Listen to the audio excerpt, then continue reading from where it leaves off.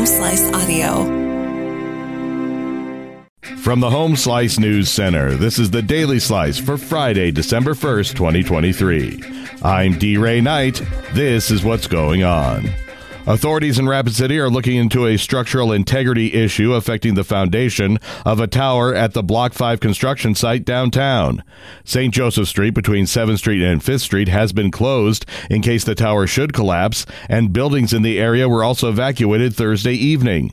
Construction workers reported that they noticed the foundation of one of the elevator shafts was shifting just after 4 p.m. Rapid City officials say the tower is leaning to the south towards Kansas City Street. Police Chief Don Hedrick says the construction company plans to start working to take the tower down, and that will take some time. Construction crews were also going to try to shore up the tower to keep it from collapsing. Police and fire units were on scene to monitor the situation, and authorities were asking the public to avoid the area for their own safety. Republican State Senator Brent Hoffman is taking aim at the state's drunk driving look-back period. There's an exemption in place that any drunk driving conviction more than 10 years old can't be considered when a motorist is charged with another drunk driving arrest. Hoffman wants to eliminate that with a proposal in the 2024 legislative session that starts January 9th. It would remove the 10-year reference from one part of the state law, repeal entirely another section of the state law, and make other changes in an effort to stiffen consequences of drunk driving cases. The Pennington County Sheriff's Office says they have arrested a man wanted in connection with a hit-and-run injury accident. 25-year-old Darian Michael Libbert was taken into custody on Thursday. He had several warrants, including hit-and-run injury accident, being in possession of a firearm with a prior felony, and leaving the scene of an accident. In news from the nation and the world, Israeli fighter jets hit targets in the Gaza Strip minutes after a week-long truce expired as the war with Hamas resumed in full force. Black smoke billowed from the besieged territory Friday, and Israel dropped leaflets over parts of southern Gaza urging people to leave their homes, suggesting it was preparing to widen its offensive. In Israel, sirens warning of incoming rockets blared at several communal farms near Gaza, a sign that militants also restarted attacks.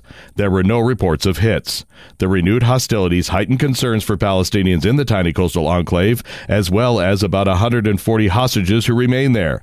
Qatar said negotiators were still trying to reach an agreement on restarting the ceasefire.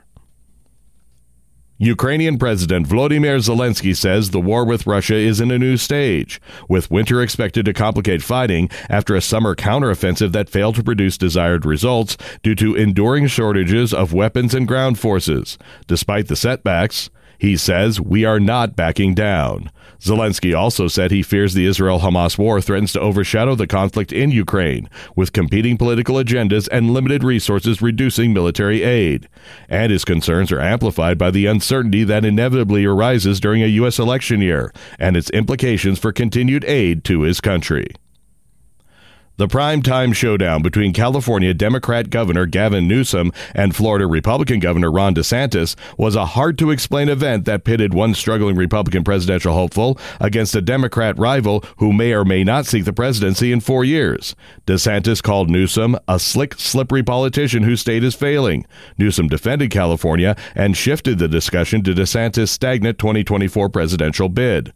The governors were eager to represent their parties on the national stage as they battled over the economy, pandemic restrictions, and President Joe Biden's leadership.